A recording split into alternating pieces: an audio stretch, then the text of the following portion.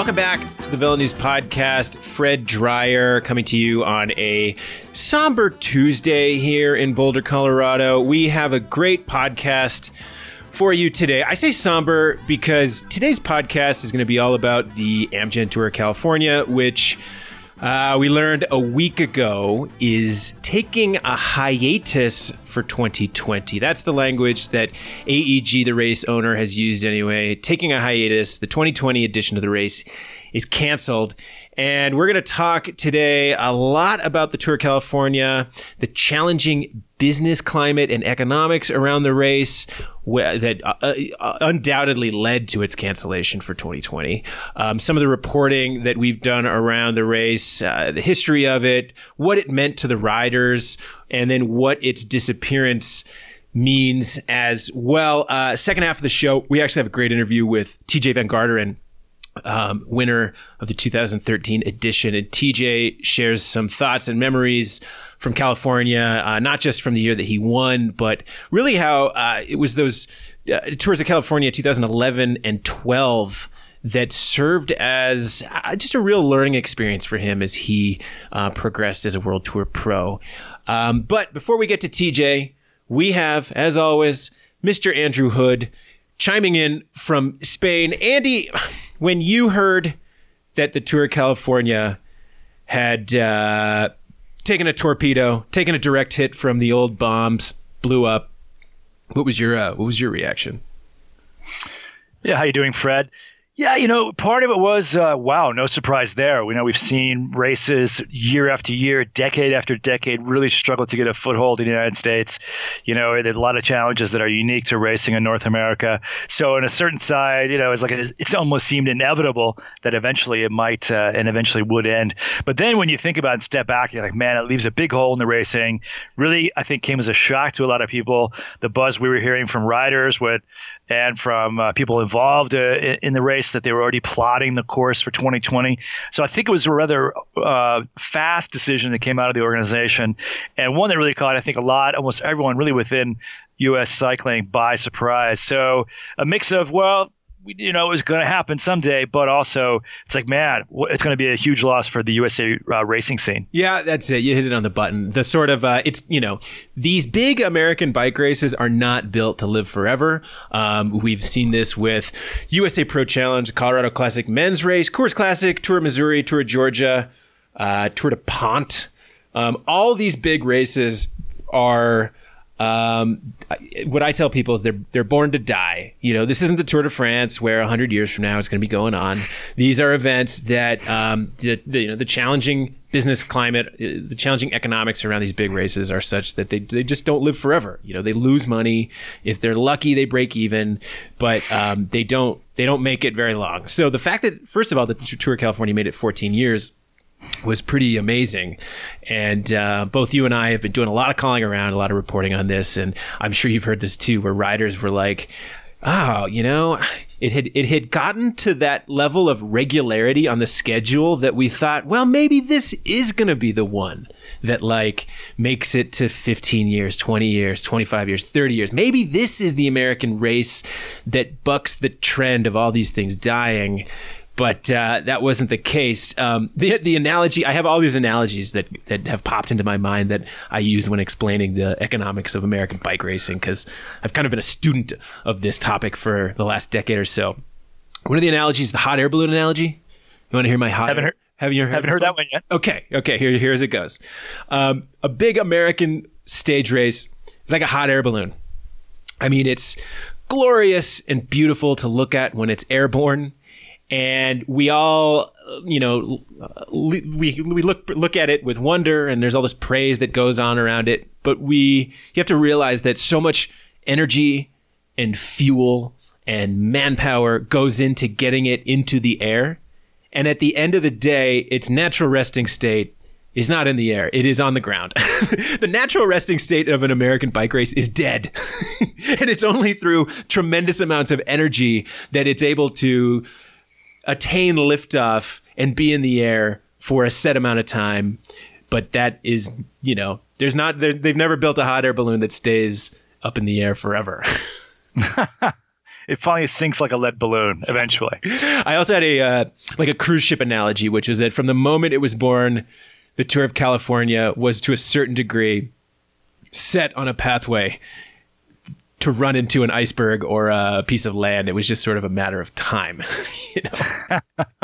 Well, I'm glad your analogy is so optimistic and just full of cheer, Fred. Well, that's the thing, because I've looked at online and people have understandably, look, whenever one of these races goes away, there's a lot of online chatter about, American bike racing is dead. The economics don't work. When are we going to learn our lesson? And to a certain degree, I agree with that sentiment, but we've seen this happen so many times now that I almost wonder if we just need to adjust our expectations and look at a race like the Tour of California, like a hot air balloon, and like wrap our brain around the fact that like, hey man, this is this great, wondrous, cool race, and it may not be there next year, and it may not be there 5 years from now. So let's appreciate it in the moment while we have it.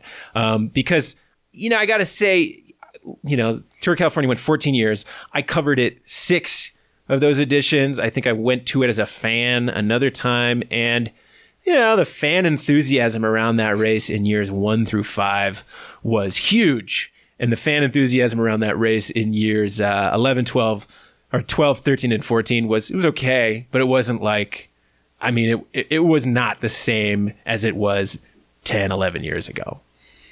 Yeah, it's interesting that you pointed that out, because we see that in a lot of races in the States that, the first couple of years it's kind of a new shiny toy in the playpen.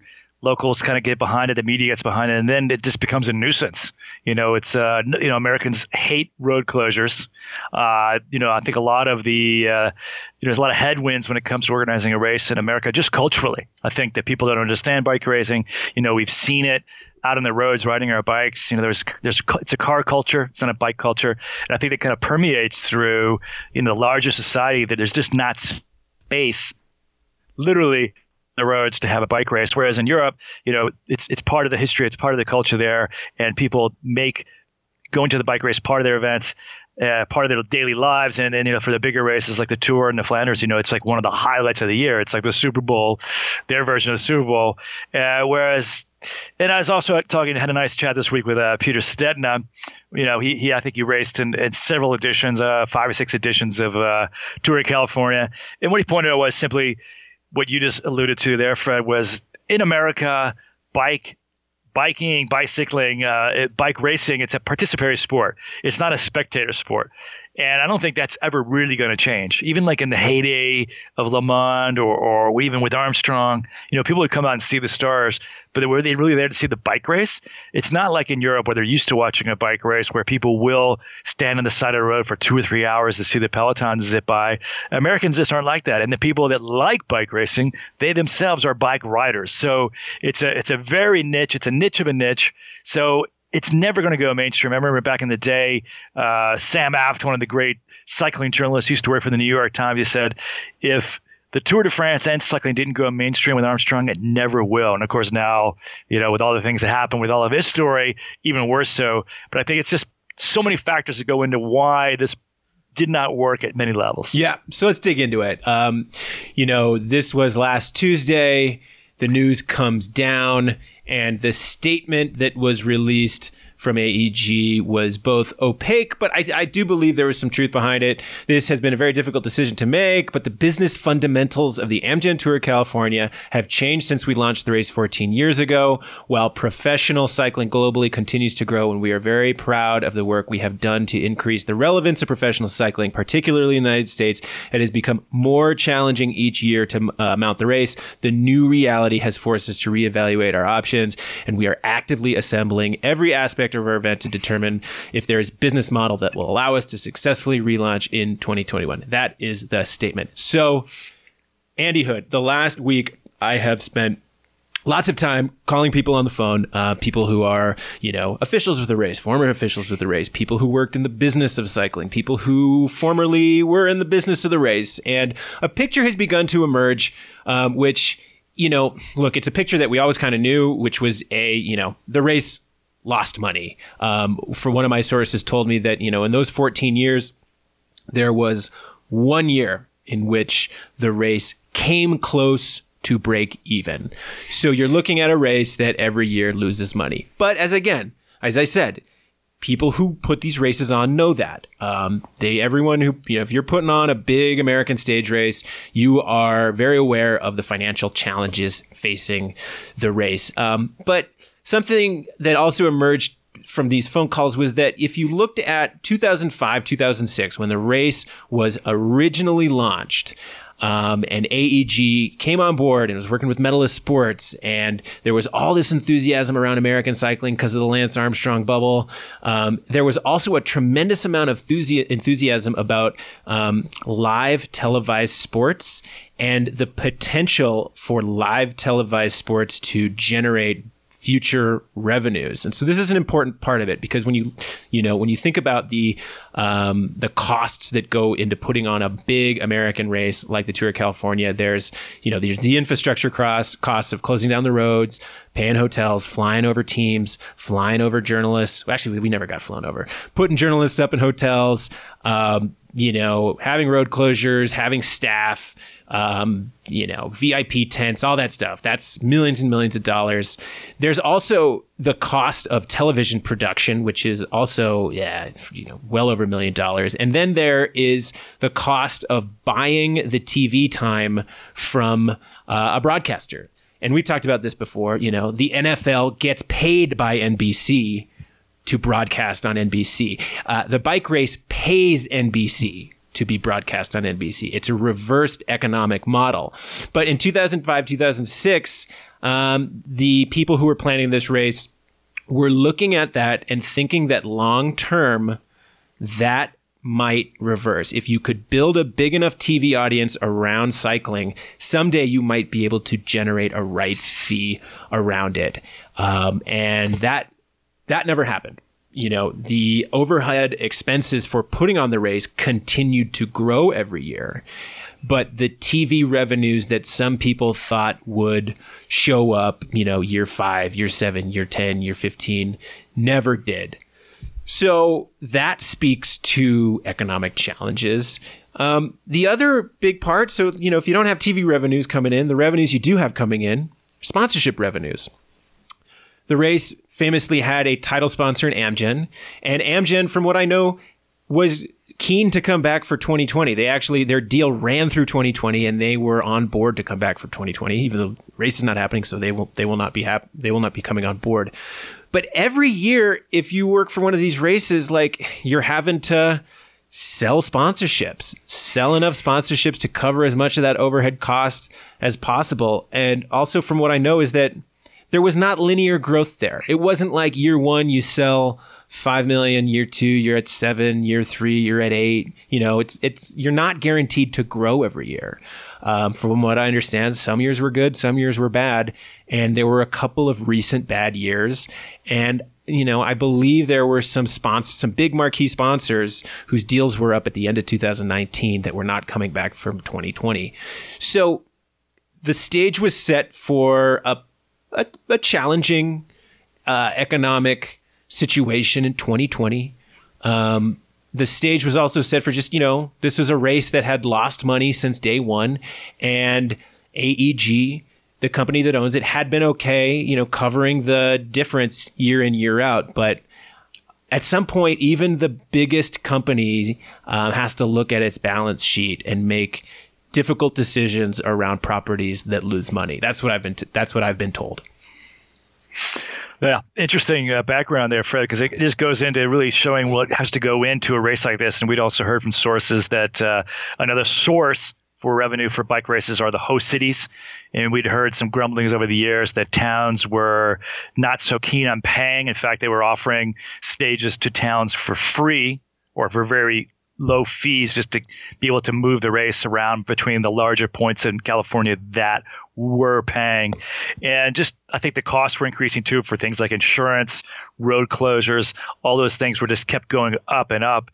And it's interesting too, as you pointed out, how, back now 14 years ago, that's back even before the live streaming and before the Netflix were out there, that really live sports were the one place where people still would watch TV, because live, the streaming kind of concept hasn't really come on board at that point yet.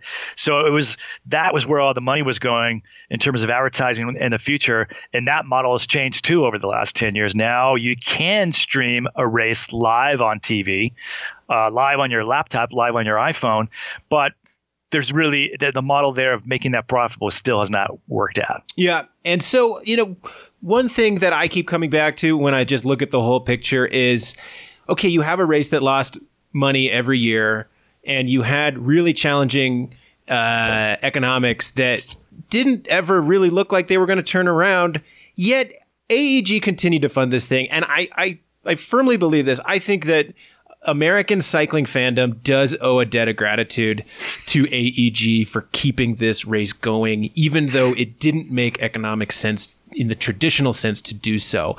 And, in my reporting around these big tours and a lot of these big cycling institutions in general, including World Tour teams, you always have the person who's underwriting the team and the race, who's basically writing the big check to cover the difference at the end of the day. And what causes someone to do that? It's usually because they think that the race or the team or the whatever is good, is because they like it. Maybe it's because they think it's a good thing for the state, or they're a fan of the sport. Like it's usually a noble intention. And I say this, there's caveats to this, but there's usually noble intention that goes into the people that underwrite these big cycling establishments in U.S. racing anyway. And I do believe that AEG's decision to underwrite this thing year in, year out was noble causes. Look, AEG is part of the Anschutz empire. Phil Anschutz is, I think he's like number 41 or number 42 on the Forbes list of richest Americans, number 41, $11.5 billion.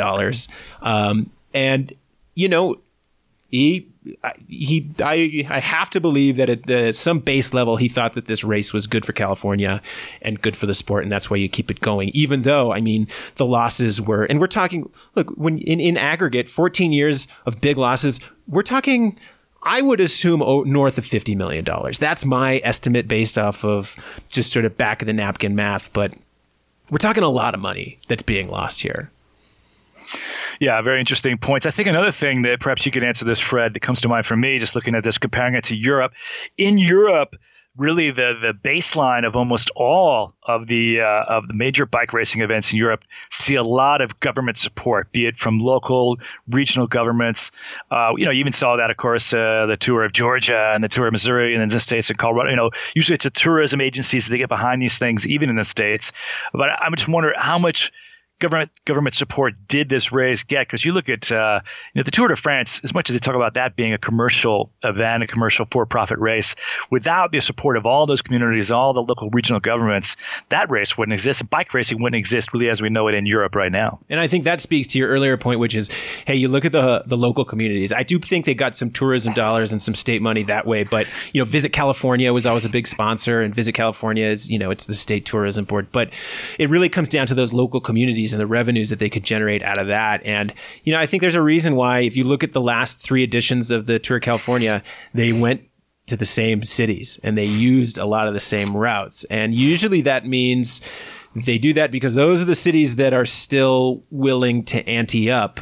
But look, it's just basic economics. Like, the fewer cities you have that are willing to ante up, the more advantageous the economic system turns towards those cities, so that you can actually demand, you're going to get less out of them. If there's a ton of competition between a bunch of cities for your race to go there, then you can demand a bit more. And if it's just like, hey, we're, Stockton, you came here last year, you're going to come here next year. We're going to demand, we're going to provide you with a little bit less. So I think that there's just a number of different factors that combined to make this race go from having a challenging business model into a really bad business model. And even billionaires have their breaking point. Do I know what was the straw that broke the proverbial camel's back? I don't know. I think that's something that, whoever was in the room with Mr. Anschutz when the decision was made, those people know, and maybe that information comes out and maybe it doesn't. But when you look at a situation like this, I don't really know if you can blame the straw that breaks the camel's back, because at some point you just have to add up the aggregate of all the money lost and say, okay, we get it. We get it. The race was tough to put on. Somebody has to send a Colnago to Mr. Bezos. Yeah. We need an American cycling needs his next sugar daddy. But thank you, Mr. Anschutz. Thank you, Mr. Anschutz. And like I said, I agree with you, Fred. To this organization, it really emerged as really one of the world-class races on the calendar. All the pros, all the Swannies, all the mechanics, all the sport directors, everyone really wanted to go to California. It was one of the big races of the year that, in terms of like where you want to go race, everyone wanted to go race at California. It had some bad weather some years, but generally roads were good. Hotels were very good. Food was good.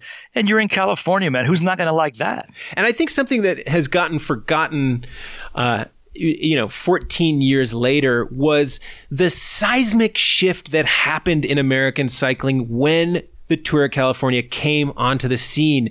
That's a story that I've been working on and talking to people about that will probably be on VeloNews.com here, potentially before the podcast posts. I'm a busy guy. I can't just write all the time, but that's a whole other story. But, when you look back at the U.S. domestic scene in the early to mid 2000s, the Tour DuPont and Tour de Trump was the previous big international race, and that died in 1996. So you had this whole generation of racers who had grown up without a big international tour on home soil. Then, the teams would come and go. There was the Lance Armstrong bubble, which generated a ton of interest and a ton of support for international cycling. But for domestic cycling, like the U.S. domestic scene, it was still a tough business. I remember the big powerhouse squad was Saturn, and they would win everything and had Chris Horner and Tom Danielson and all these guys and gals on the squad. And then it was 2003, the height of the Lance bubble, and Saturn just went away. It was just okay, gone. So you had these domestic teams that would battle each other week in, week out at criteriums and US Pro and big road races, but there weren't these big international tours. 2003, there's the Tour of Georgia, which in 2004 had a ton of enthusiasm added to it when Lance and Postal and CSC showed up there. But still, Georgia didn't have the same cachet as when this announcement comes out in 2005 that California is going to host a big international tour in 2006. And, the sources I talked to, guys who were racing, directing teams at the time, it blew their minds. They were just some of the language used was this is a dream come true. Holy shit, this is the Super Bowl.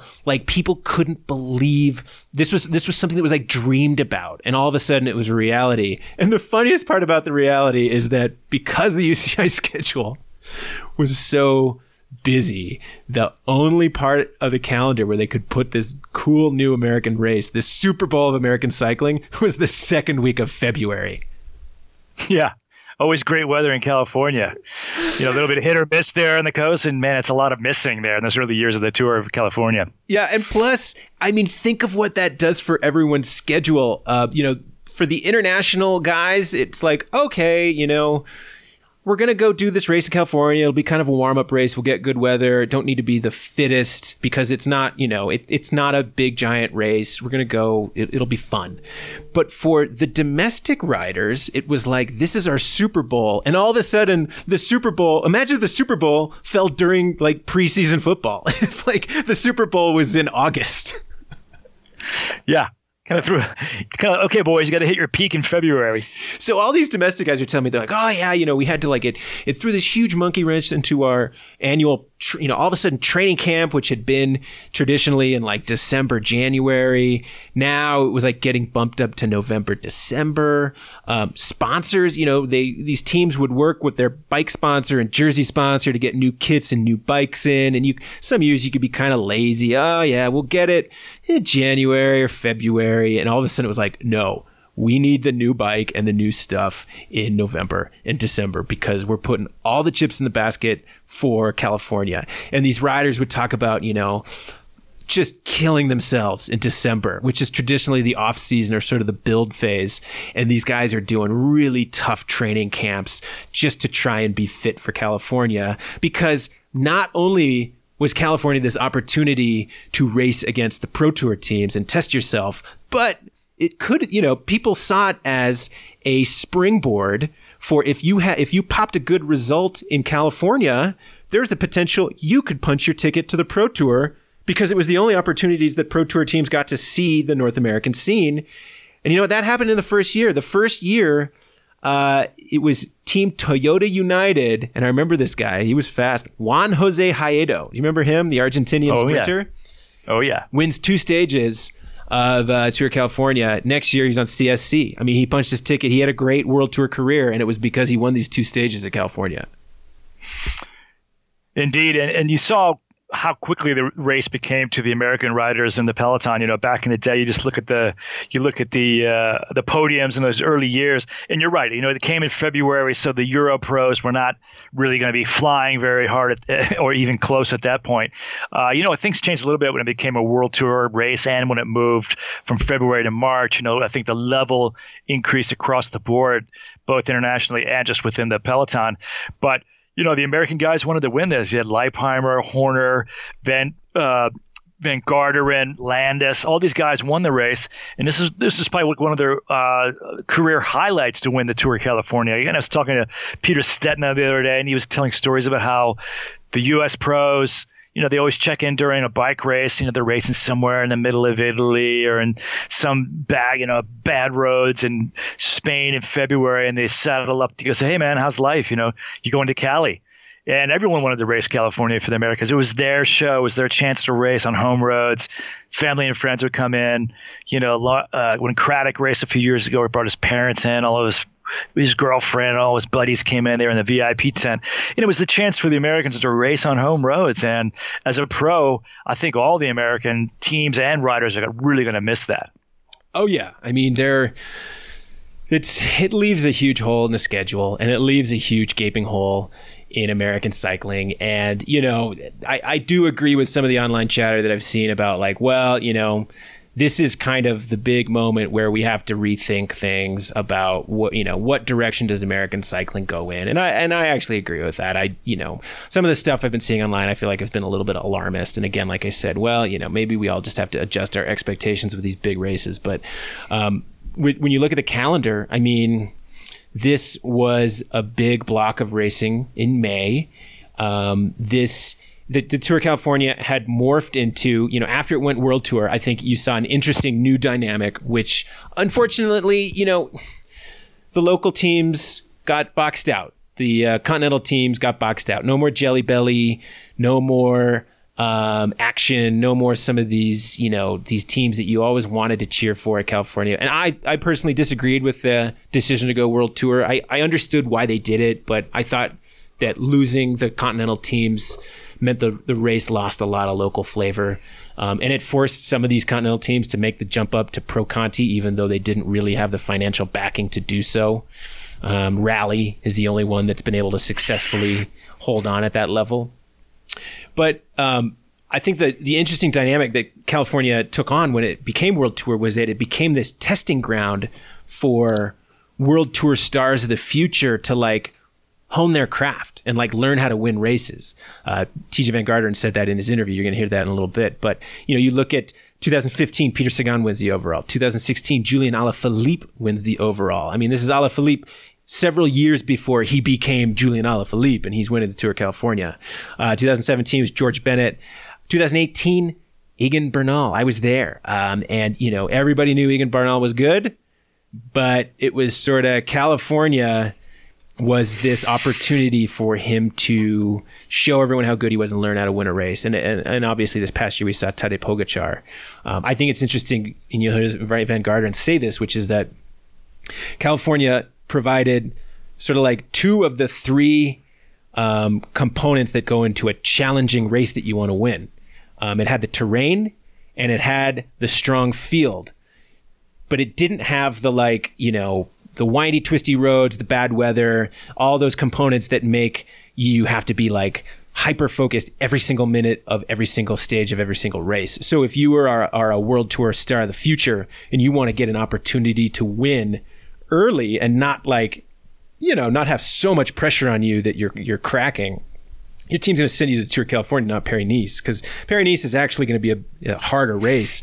But the Tour of California is almost like the it's almost like you see in boxing where they send some big champion up against some tomato can. It's like, okay, go wallop him. You're going to learn how to be a winner.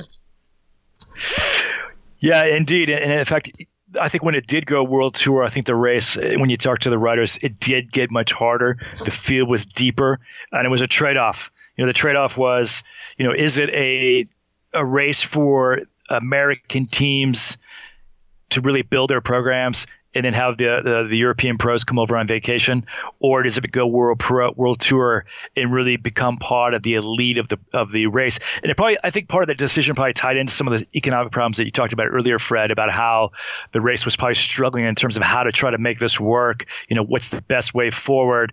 And I think probably a lot of those discussions went around the idea, okay, let's make it World Tour. Because immediately when it's a World Tour race, the teams will take it way more seriously. And that means they'll bring their riders, and they'll bring riders to win. Whereas before, I think the race was, it had that element of being a race where the local kid could do well.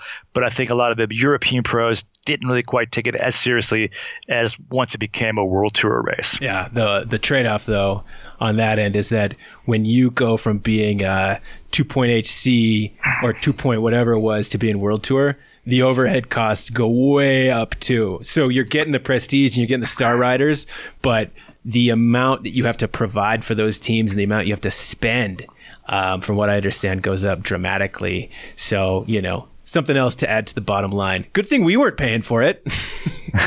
Of course. But we did see the race, really, I think it became a race where you said, like you mentioned, that young riders can make an impact, and that's where I think that the legacy really will be. It was an American race, and then it evolved into this race where a young rider could really make a big splash. Even just the last couple of years, Casper Asgreen was third this year. He was the guy that no one really even heard of going into 2019, had that great classic season, and then he kicked it off in the Tour of California, revealing that he could perhaps even emerge into a stage racer. Higuita, Martinez, some of these other Colombian riders have done very well over the years at the race. And then, having Bernal win that just puts, that kind of just kicks up the prestige. When you look back at this in the history, it's like that's one of the first big races that Bernal won. And within a year, he won the Tour de France. Yeah, I mean, when I was there this year, I think I wrote a piece. It was like, Quick Step is unleashing its young guys at the Tour of California to just let them rain havoc over the peloton. And you saw Asgreen win a stage, finish third overall. Remy Cavagna went on a big breakaway, won a stage. He ended up winning a stage of the Vuelta later this year. They won another stage with their, was that Dutch sprinter who's Fabio Jakobsen. And then, everybody was just taking turns going on these breakaways because they love the wide open roads and the challenge and the sunshine and the challenging terrain. And so it was like World Tour playpen. Just go out and just throw haymakers at people. So a question I have now, Hoodie, is, okay, so, it was this big week-long race in May. There were a lot of riders that would use it as preparation or sort of sharpening the spear. Well, actually not sharpening the spear, as another jumping off point towards the Tour de France. Like if you weren't going to the Giro, then chances are you'd go to California and get a block of racing in for the Tour. So now that it's gone, what does that mean for the international calendar? Well, that's a very good point because obviously leaves a huge hole in the USA cycling calendar, American cycling calendar, but you're exactly right. It leaves a big hole in the international calendar because a lot of those guys that would come over to California, they might tack on some altitude, go to Tahoe, go to Colorado, hang around the States and train, low pressure, do some hard work, be away from the European scene. It was a great way to really, like you said, start building towards the Tour de France. Peter Sagan was a fixture of the race. And it was a perfect segue, really, of coming in. It's kind of the first race after that Spring Classics block. You're not going to go to the Giro before the Tour. So for a lot of the big guys, it was the perfect way to transition into the summer racing season. And that's gone. And there's nothing really to replace it in Europe right now. That remains to be seen. They usually can make adjustments fairly quickly. But there's nothing in the calendar right now that really is set up to fill that void.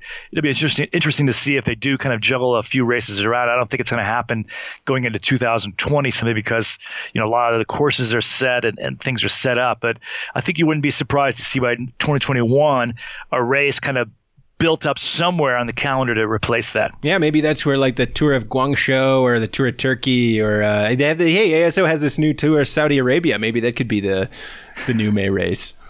Yeah, let's all go. Let's all pack off to the desert in May. That sounds like fun. That sounds like fun. Oh, God, I just go to the UAE tour alone in February. That was hot enough. Well, Tour of California, we will miss you. I have a couple favorite memories. Before we get out of here and hear from TJ, I'll share. One was 2007 race. The race opened with this time trial in downtown San Francisco, finished at Coit Tower, and Levi Leipheimer ended up winning the stage. But the guy who was in the hot seat for the longest time, I think he was like the first or second guy to go, and he set the fastest time that was the fastest time until Levi went, actually. Jason Donald. And he ended up losing by 1 second. He was 1 second away from beating Levi. I remember talking to Jason. He was like, man, he's like, it's probably just another win for Levi, but it would have been like a career-defining moment for me. Another great memory was 2008.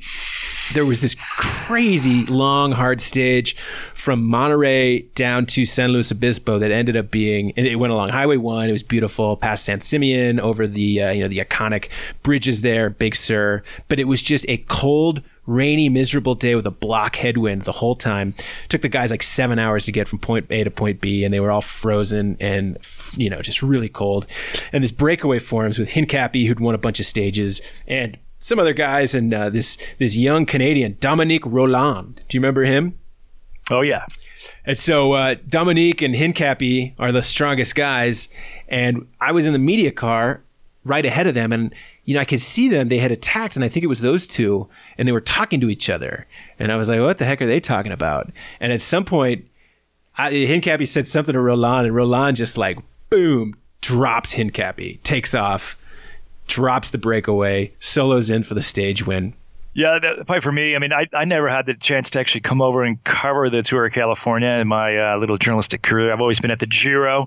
Kind of always wanted to kind of get to Cali just to get back, have an In-N-Out burger, get some of that American California vibes. But the Giro always got in the way, so I can't complain about that too much. But I do remember, I think it was in, correct me if I'm wrong here, was it 2016 when Stetina was making his comeback? He was away on that big climb above Santa Barbara. He was almost there, because I think he was just coming back from his crash. He had that nasty crash, and in the Tour of the Basque Country, almost got his leg amputated, really. And then Alaphilippe just squirts by him, little Julien. No one even knew who he was then, and now we know who Alaphilippe is. Tour of California, we will miss you, and we'll continue to do some reporting on this. And if any news and information filters out, please go to velonews.com. Hoodie, I think that's going to do it for you and me. We're going to throw to my interview with TJ Van Garderen talking about the Tour of California and the impact it had on his career. So we will catch up with everyone a week from today. All right, thanks.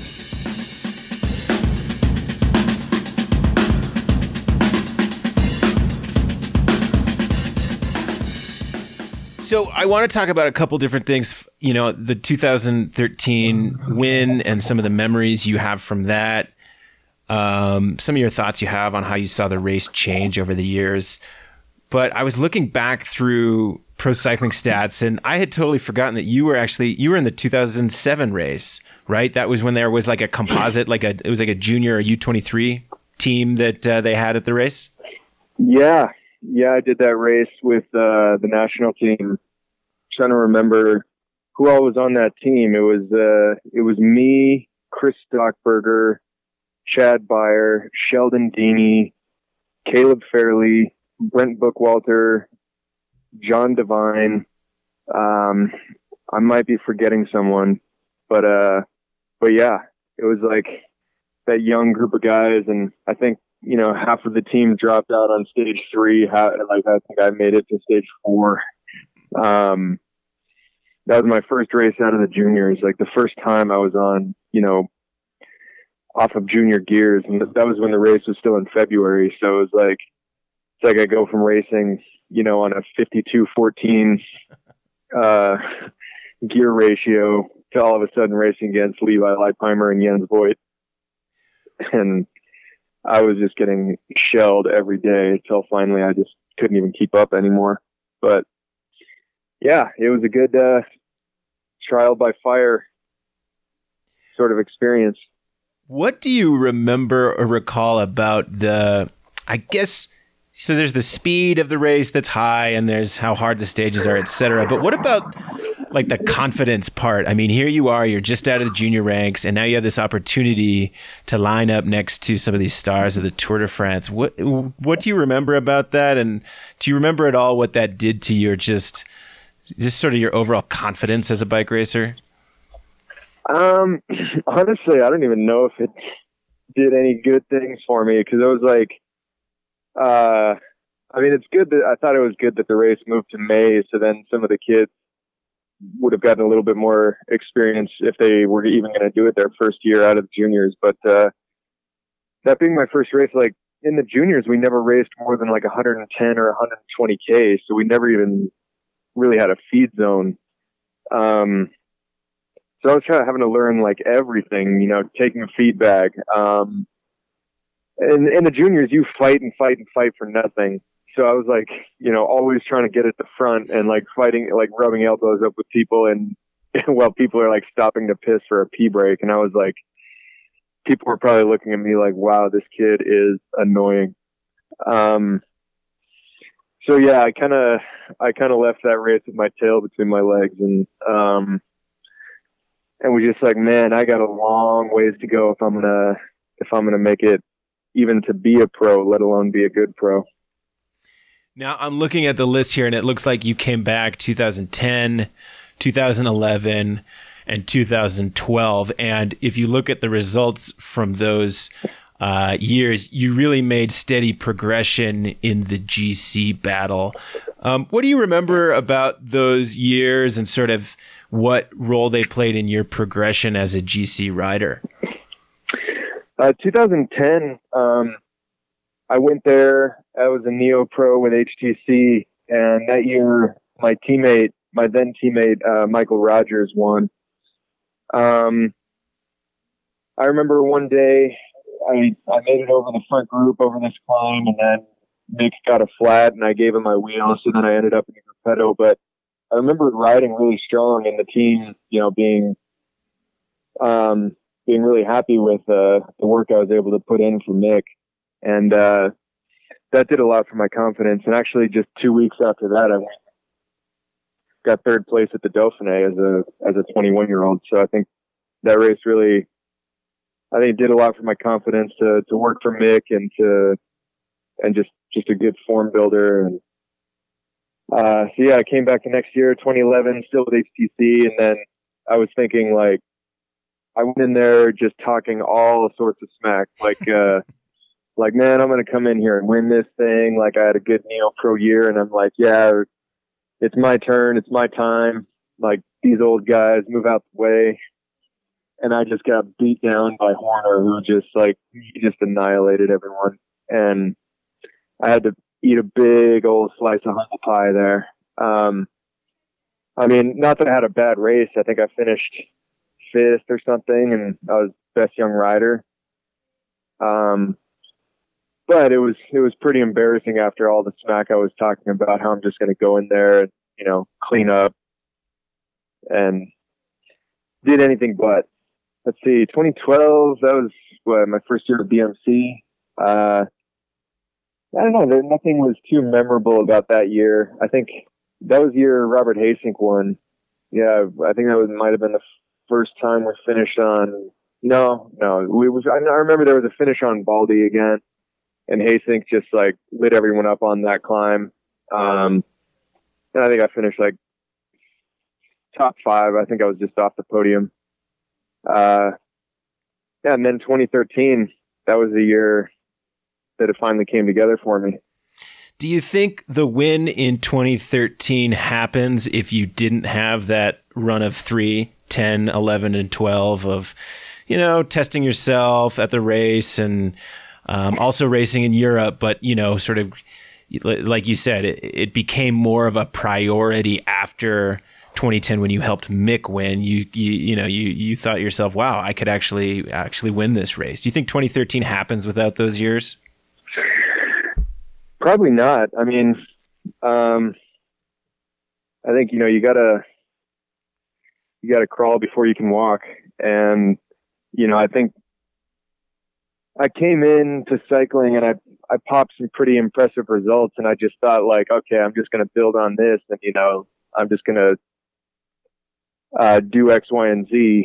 And it doesn't always work that way. Sometimes things line up for you, and sometimes other people's form is what it is at the moment. And things happen not by accident, but, just by circumstance. And, so I don't know. I think definitely a big learning curve for me, especially with the Tour of California, was just to try to be a bit humble. Cause when I came in talking all that smack about how I was gonna do this and do that and clean up shop, I think that just put a big target on my back, probably put myself under unneeded pressure. And some of those old veterans like Levi and like Horner didn't really like listening what was coming out of my mouth. So they were like, all right, let's put this kid in his place. I think 2013, I came in with a bit more humility and more respect for my competitors. And I raced the race as if, it was just any other race. And that was when I was finally able to come out with the victory.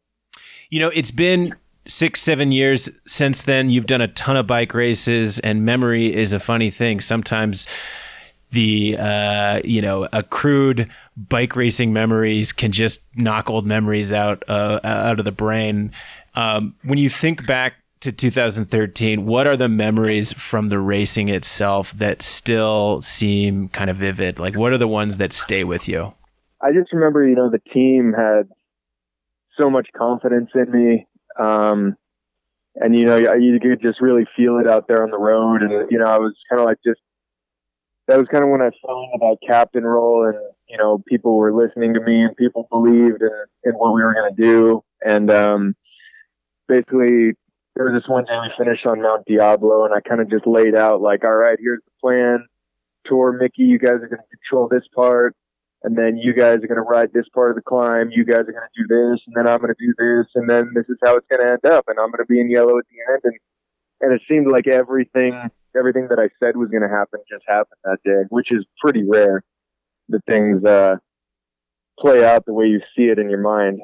But that was just one of those rare days that it happened that way. And yeah, it was pretty special because I too had just had my first child, like 3 or 4 weeks right before the start of that race. And, was able to bring tiny little Rylan on the podium, after I won the stage in San Jose, the time trial. I mean, I look back at pictures and I'm like, man, she was so tiny there. I can't even believe that they made the trip out to California. I mean, it was, she probably shouldn't have been traveling, but what the hell did we know at the time? Yeah. I mean, it was just a special memory, special race. I mean, yeah, I've done hundreds and hundreds of races, but, that 2013 Tour of California, that's one that'll stay in the memory.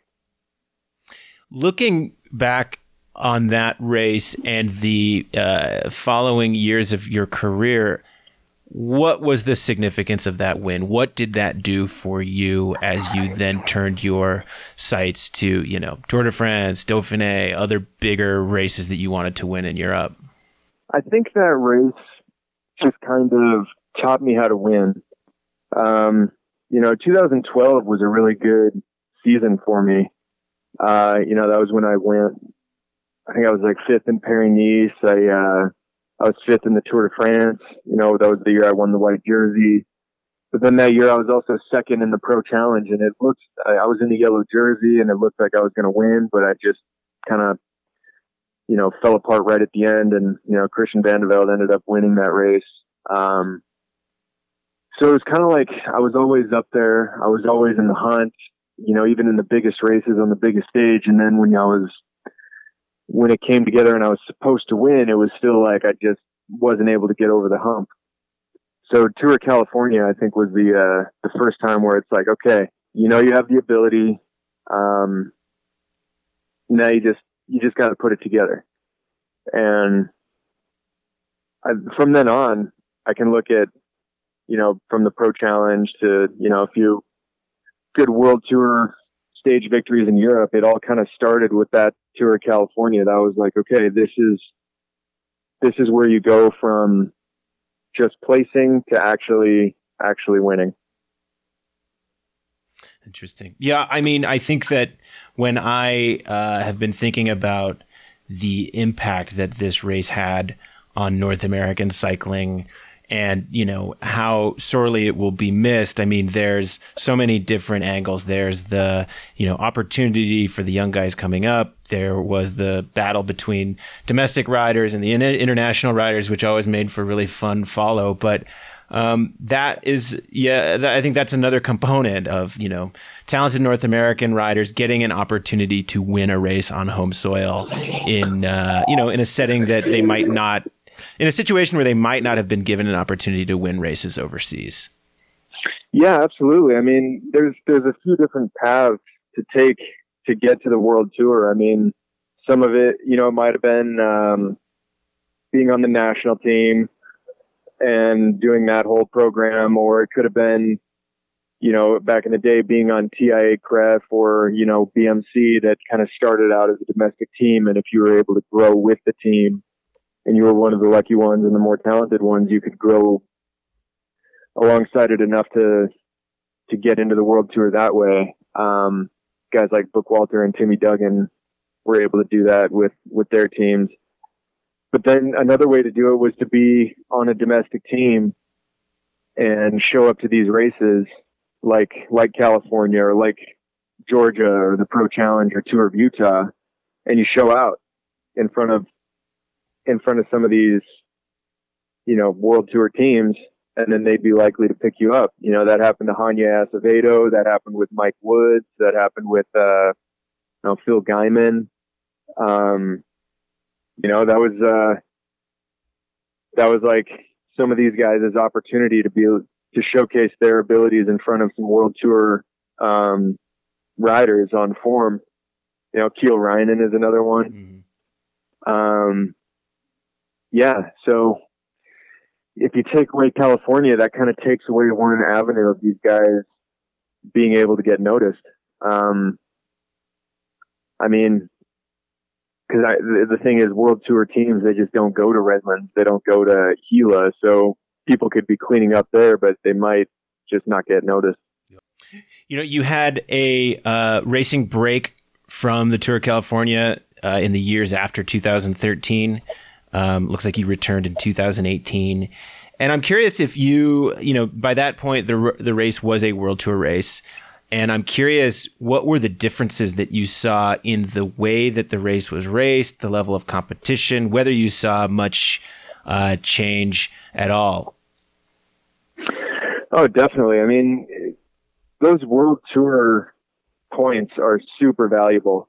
And, teams fight hard to get points. So if it's a race that has points or a race that doesn't have points, you can tell the pressure from the team, and, the individual riders they'll ride harder to get them. California was always a prestigious race because, especially just with the American riders and the American teams, but it seemed to kind of just be confined to just that. It would be like, Trek, Education First or Garmin or whoever it was at the time, and BMC. They were the American teams, and it seemed like it would be this 3-team race that we'd be battling between us Americans. But then once it became World Tour, it's like, okay, now everyone wants to come. Now it's now you're having to deal with the Alaphilippes and the Egan Bernals, and the levels definitely just skyrocketed up.